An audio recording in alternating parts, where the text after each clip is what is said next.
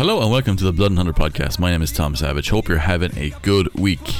We are down to the second game of the Rugby World Cup. It is Ireland versus Tonga in Nantes, France. You will have detected, well, maybe you didn't, the seamless edit there, as I had to go and check that, even though I've been saying Nantes all week.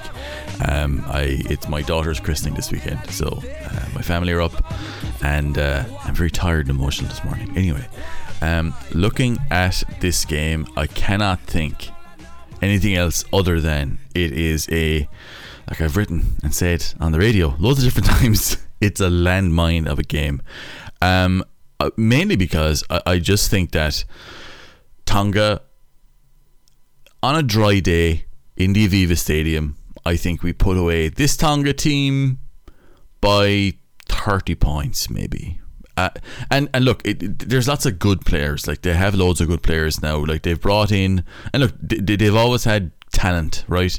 But I think looking at the guys they've brought in who are, they've become re-eligible for Tonga in the last number of years. They've become better with the individual talent that they have there. They've got decent coaching as well. Tyler Blaindahl is working with them, and they've got size and power, and like that was always going to be there with Tongan rugby. But the guys who they've brought back in are quality, like real quality, and they're going to be a tricky team to navigate. Now, the weather conditions in Nantes this weekend are supposed to be very, very wet this evening. It's supposed to be like, we're talking about wet pitch, we're talking about greasy conditions, we're talking about a game. So, if that's true, that is going to be narrower. That is going to be far more likely for a lot of fairly heavy collisions close to the ruck. We're looking at probably a lot of scrums, and we're looking at probably a lot of kicking. The big danger with Tonga, and again, if we just examine Ireland through a systemic lens, what do Ireland want? What do Ireland do in any game? We kick the ball a lot. And it's never really spoken about how much Ireland kick the ball, but we do. We kick the ball a lot. We are a counter transition team. Now, I've had a few people asking, like, what do I mean by counter transition? So I'm going to explain it again briefly. And if you've already heard this, I'm sorry, but I want to just make sure that we're all speaking the same language here. Counter transition is when you are kicking the ball to the opposition and you are looking to counter their transition on the ball. Now, there are four moments of play in any game. In rugby is no different. You have attack, you have defense, and then you have transitioning from defense into attack and transitioning from attack into defense. When you kick the ball from your possession, you are transitioning from attack into defense. So that is your transition defense. When the opposition are receiving the ball from that kick, they are transitioning from defense into attack. Now, Ireland's transition defense is the best in the world at the moment. It is outstanding. Those first 3 or 4 phases of defense, Ireland are outstandingly good. And we force the opposition to give us a transition that we can then play off. Ireland are the best phase play transition team in the game at the moment, where we are really quick at getting into attacking shape after we recover a kick or after the opposition turned the ball over to us. And then we're really accurate with our passing. And like you will see Ireland, how many schemes have you seen where Ireland are just driving through the opposition and it's like they're not putting a hand on us, and it's like, well, how the hell did that happen? We kick the ball to counter the opposition's transition of the ball. So we're built to play that game. It's a high-paced game. It's played at a real tempo, and there's lots of, there's so much weight is put on accuracy and pace in that game plan. Doing so, we've been able to get to number 1 in the world without having a super heavyweight pack. You look at like France and South Africa, I think, have been the other really good teams in this cycle. They've got a super heavyweight pack. You look at Australia, they're trying to build a super heavyweight pack. We don't have that. Like, we have guys who are, obviously we're big physical guys. Like, there's nobody in this game playing in the pack at test level who's a small guy by normal standards. But this is not a monstrous Irish pack. This is a very fit, very quick, very mobile, very skilled Irish pack who, because of this game plan that we're playing, it creates tired opponents. and it creates opponents who are not doing what they're best at when we dictate the game, which is if Ireland are playing with the initiative on counter transition. So basically we're kicking first, we're able to manipulate the opposition wherever we want them. Like, it's not really a case of tiring out teams like who are heavier than you anymore by passing the ball. That doesn't really work. I think I've spoken about this before. You don't really do that, like, because they're really good at just forcing an error out of you and getting to a set piece regardless. Tonga, I think, do not have the same level of blitz defense that the likes of Australia are trying to build, that France have and that South Africa have. So when we have the ball against Tonga, they will hit incredibly hard, but they don't have, we'll say, a systemic line speed that typically makes Ireland uncomfortable. So like, we'll be happy to a certain extent if we can start to get width into our play. We like to try and get the ball into the middle of the field a lot. We like to try and dictate the play from there. But the problem is that in these weather conditions, playing with that tempo and with the width on the ball that we want is going to be very, very dangerous, because the big threat in this game is the scrum of Tonga. They have a lot of, well, to say they have a lot of weight is almost an understatement. They are a massive pack, and not just massive as in big heavy guys. They've got explosive athletes there as well. And what we do not want is for this game to be a scrum first game where you can imagine just the worry stone I've been looking at for the last week has been Ireland kick the ball a lot, right? We don't necessarily kick contestable, although we might do here, although I'll explain why we might not in a minute. We generally kick long down the middle of the field, right? To the opposition take that ball. We're then happy to just manage whatever comes next. So we will chase, we will put line speed pressure on, and then they maybe kick the ball back, or they do they go for one or two phases or whatever. We worry them at the breakdown. We try and steal a breakdown penalty. We've got the players selected to do that, and then they kick the ball back, and then we go to work, right?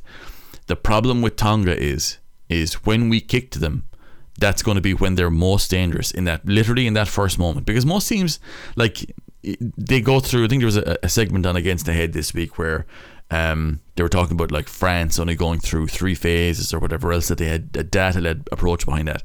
Most teams have that kind of like those running instructions, right? Where on transition, you're either going to be an on-ball team or you're going to be a kind of a off-ball team or counter-transition team, which is sort of in between. Off-ball teams will play one really big direct phase, because if you look at all of the best off-ball teams, which I've looked at, like maybe France and South Africa before, but they're transitioning to a different style as well. They're always really good in the first phase of transition, so they've got a big emphasis on like explosive attacking wingers, fullbacks, midfielders. They've got to be able to break out on transition, so when the opposition kick to them, be it a contestable short kick or a long reset kick, they can hurt them directly off that first phase. Like Tonga have real firepower in their outside back line, who, if we do not corral them on that first phase of transition, they will go down the field, they will score from range, because they just have quality everywhere and explosivity. And like defensively, I don't think Tonga want to be defending for multi-phase, because Ireland are well capable of driving through multi-phase possession. We've added that to our game. Like, we can go 4, 5, 6 phases on transition fairly easily. We have the fitness to do so we can adapt that area of our game. But the weather conditions make that make that an X factor, in that we don't know if we can go through that many phases, because if the weather's going to be greasy, the ball handling conditions are going to be difficult, and Tonga hitting as hard as they do, there's going to be knock-ons, there's going to be spills in possession, there's going to be poor passes. That will come as standard. And if Ireland were playing in the Aviva and it was a grand, crisp November day, that's what Ireland would be doing, in that we're well capable of stitching the ball across the field. We kick the ball to them. Obviously there's risk in the first phase, but we've got a lot of breakdown threats. The ball comes back to us, or we can launch off a line out ourselves. You can just see how we can just drive for 4, 5, 6 phases, start stretching those that big front five out of shape, And you can, obviously it's going to hurt, they're going to hit hard, but there will be spaces available. And I think that's how Ireland would typically do it. But when the weather is this bad, and obviously you've got the pressure of the World Cup. Also, it's like it's not really going to be a neutral venue either, because like in Nantes, like mainly there's going to be neutrals in the crowd. They're all going to be shouting for Tonga, so that's going to create an atmosphere as well. And that's going to be the worry point for me is the scrum is going to be a big factor. Anyway, I'll get down and I'll mention I'll list Tonga's team, and I'm going to be doing this in a Cork accent, so do watch out for that. So we'll start with the back three. They've got Celesi Piatau. That's Piatau used to play for Ulster, the All Blacks. Really, really good player. Currently playing for Bristol. They've got Afosipa Taumopu, and they have Salamone Kata in their winger spots. They have a power winger profile without necessarily being massive men. But again, I would say that if things start to get a little bit hairy, we can probably box kick at these guys, and maybe produce some scrums of our own or some clean takes off those kicks. They would not be outstanding in the air, but again, that also runs the risk of producing more scrums, which if we're in trouble in that area of the game, it's basically there's a gift and a curse there. So we've got to try and manage that. In midfield, Malachi Fekitoa and Peter Aki, about as impressive and as like if they're talking about having the firepower in the room, like that's real firepower in midfield. Like Peter Aki plays for Toulouse, former of Connacht also. Really explosive, direct, good handler, a strong carrier, good offloader. He'll fucking light you up in defence as well. And Malachi Fekitoa is the exact same. He is a guy who they will want to line up on Sexton in those kind of loop and stack schemes that we're running. They want to line up Malachi Fekitoa on Jonathan Sexton there and smash him. And they're two guys who are absolutely capable of lighting up Ireland on the set piece off their line out, which again they love playing off 10. They don't really maul all that much, although they might change that in the weather conditions, but they love to get that ball off the top, to play that ball into midfield and then just crash this explosive guys they have there who are so difficult to stop. They're so powerful. It's just ridiculously overpowered. Like, we have to stop them getting that clean possession off the line out, because if they get that, they're coming after Sexton. They're coming down that 10 channel. They're going to try and hurt them. They're going to try and squeeze in Bundy Aki to try and protect them, and they're going to try and pop that ball out the back and exploit the space that's going to be there. They have the firepower to do that. In halfback, they have William Havili and they have Augustin Pulu. Havili, I watched against Samoa in the Pacific Nations Cup. He was really good.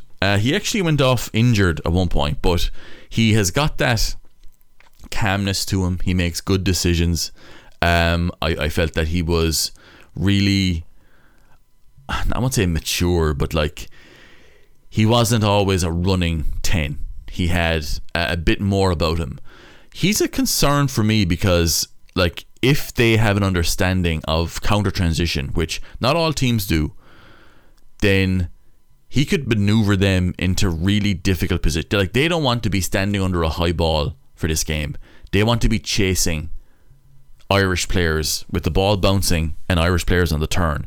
I think William Havili understands that, and I think Tyler Blaindahl, their attack coach, also understands that. So that's going to be an interesting one to see if he can get, because he will get a platform, because Tonga play in their forwards a very low pass per carry game. They don't really do a whole lot of tip-ons or offloads unless they're in edge spaces, but they don't need to, because they've just got huge powerful men, and they just set up their ruck. They run in waves of a 3-3 block across the middle, so they will hit a pot of 3. That pot of 3 will crash the ball. Their backline then will adjust and move and just almost swing between positions, because they're really good at linking up with each other and finding each other. So they don't need to integrate. Like, Ireland's system is very integrated, where you'll see a player stuck to a pod, like on a 3 or on a 2. So we go to a 3-2X shape. So that sort of integration, there's lots of, we'd say, possible link-ups between backs and forwards. in with Tonga's system, they play the forwards carry the ball, the backs then expand on the ball. So that's, and like you might have a winger or an edge forward there as well, who will, and like they've got firepower there as well.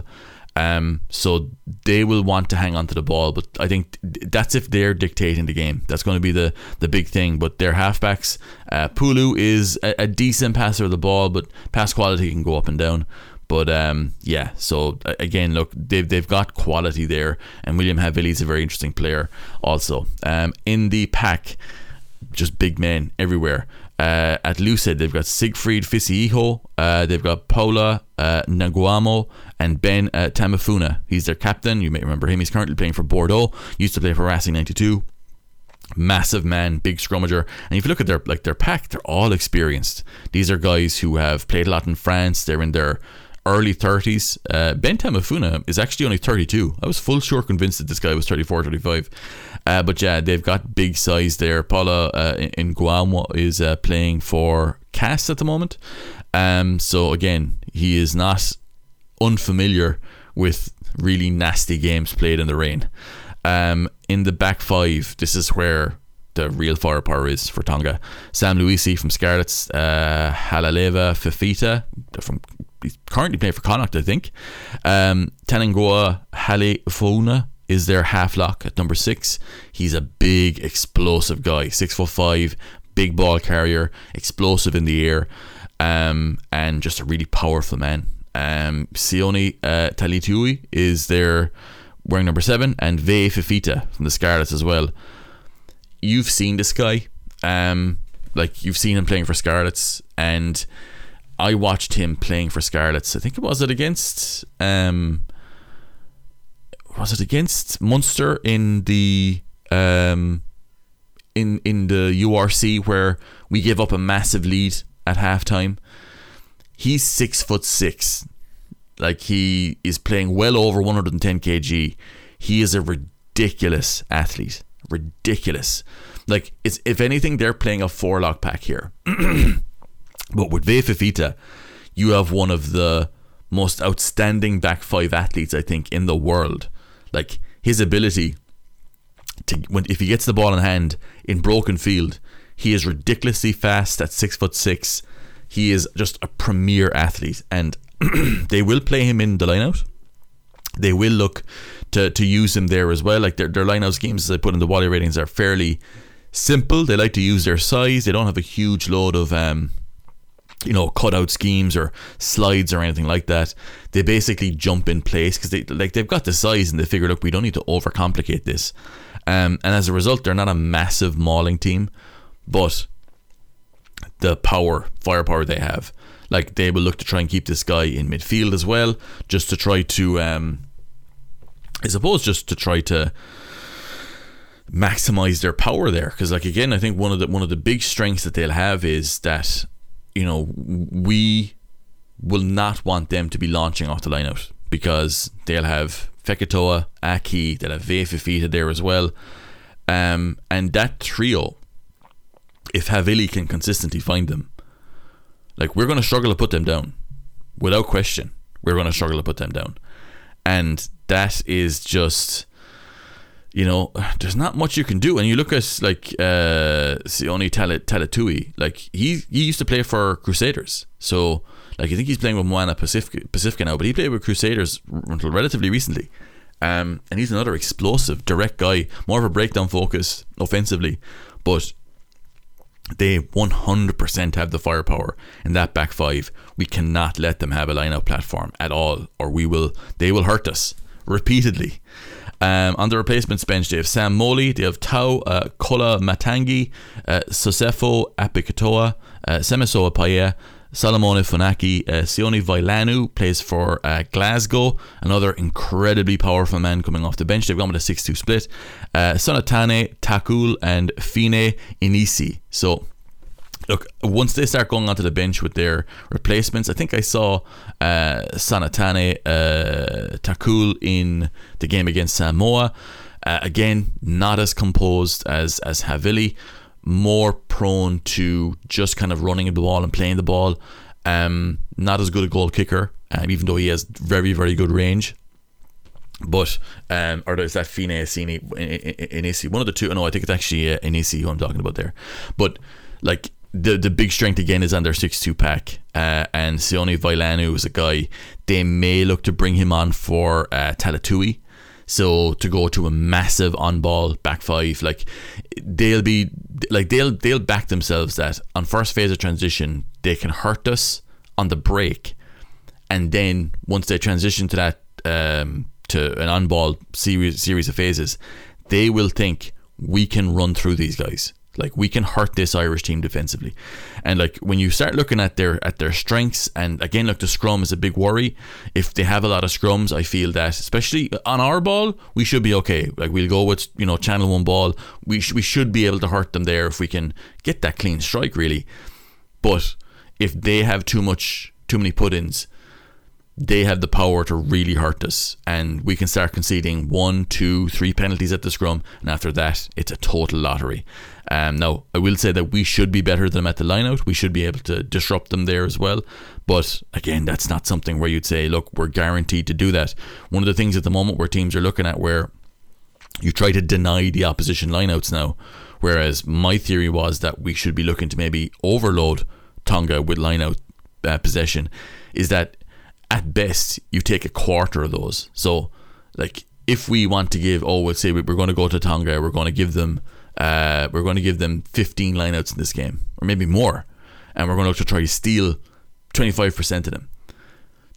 Like that's still 15 lineouts that they can play with, and that's 15 times you've got to deal with fucking Malachi Fekitoa, Peter Aki, Vea Fifita, and God knows who else. Like it's you have to pick your poison with these guys, and in the weather conditions, it's a big leveler. And I think that Andy Farrell, when he was looking at what they were going to be playing this weekend, was well aware of this. Now we will talk about how Ireland have basically the Ireland RFC team, who are the number one team in the world, and then they have a mixed Irish team which are not, and who are more than capable of losing to absolutely anybody. Like Ireland have not done a whole ton of rotation when it's come to serious games. When players have been blooded, typically it's been in that one game in November or on a summer tour where you can blood guys, and you can, if they impress and they can find a way where they can show that they have a role value in the system, which is the overarching most dominant thing that Ireland look for, then you will, they will get more caps, they will get more importance in the system. Mac Hansen is a very good example of this, even though he kind of came in out of nowhere in a Six Nations, and all of a sudden became incredibly important, and rightly so. He's an absolutely fabulous player. So when this Irish team, when the stakes go up, this Irish team does not rotate, and I was having discussions this week with Owen on a podcast at the start of the week. I was on Provincial State of Mind with Owen as well, actually, and we were talking about how there are two main questions for Ireland here, which is, do we rotate to keep these guys fresh? So to keep, we'd say, Andrew Porter, Tyke Furlong, James Ryan, Peter O'Mahony, Bundy Aki, Sexton, James Lowe, Hugo Keenan. Do we rotate, or Caelan Doris as well? Do we rotate these guys, and then because we need them fresh for the Springboks, or do we run the risk of playing them against Tonga with all of the risks I've spoken about before this, and be more likely to beat Tonga, but also more likely to get injuries that might take them out of the Springboks game? This Irish team don't need freshness. They don't need a fresh Caelan Doris against the Springboks. With him being, sat in, not sat in his arse, but not playing the week before, where he's not running that risk. Ireland don't need fresh players. Ireland need cohesive players who are playing with momentum.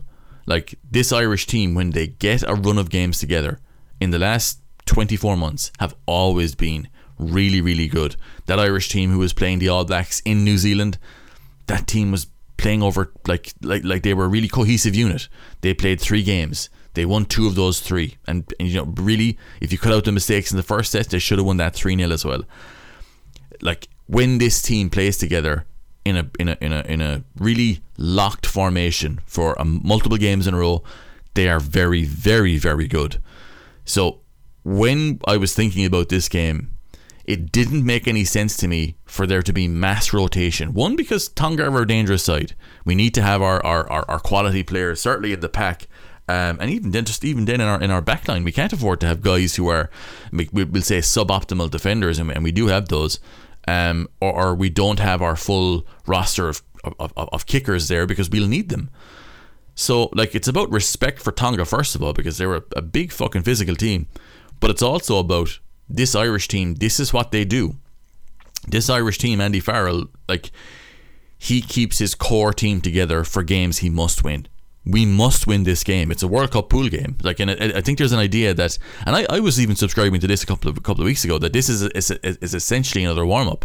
To an extent, it is, but with the weather conditions, I think it gets into, you know, fairly serious big boy rugby fairly quickly. But like, this kind of I saw as being another opportunity to rotate, especially when you saw no rotation against Romania. That to me said Andy Farrell is not happy where this group is at. He wants to ground them, and he wants to start the process now. I think Romania would have been, if the warm-up games had gone really well, the Romania game would have been the obvious one to rotate guys in. Everybody gets their World Cup appearance. Now we get on to the bigger games.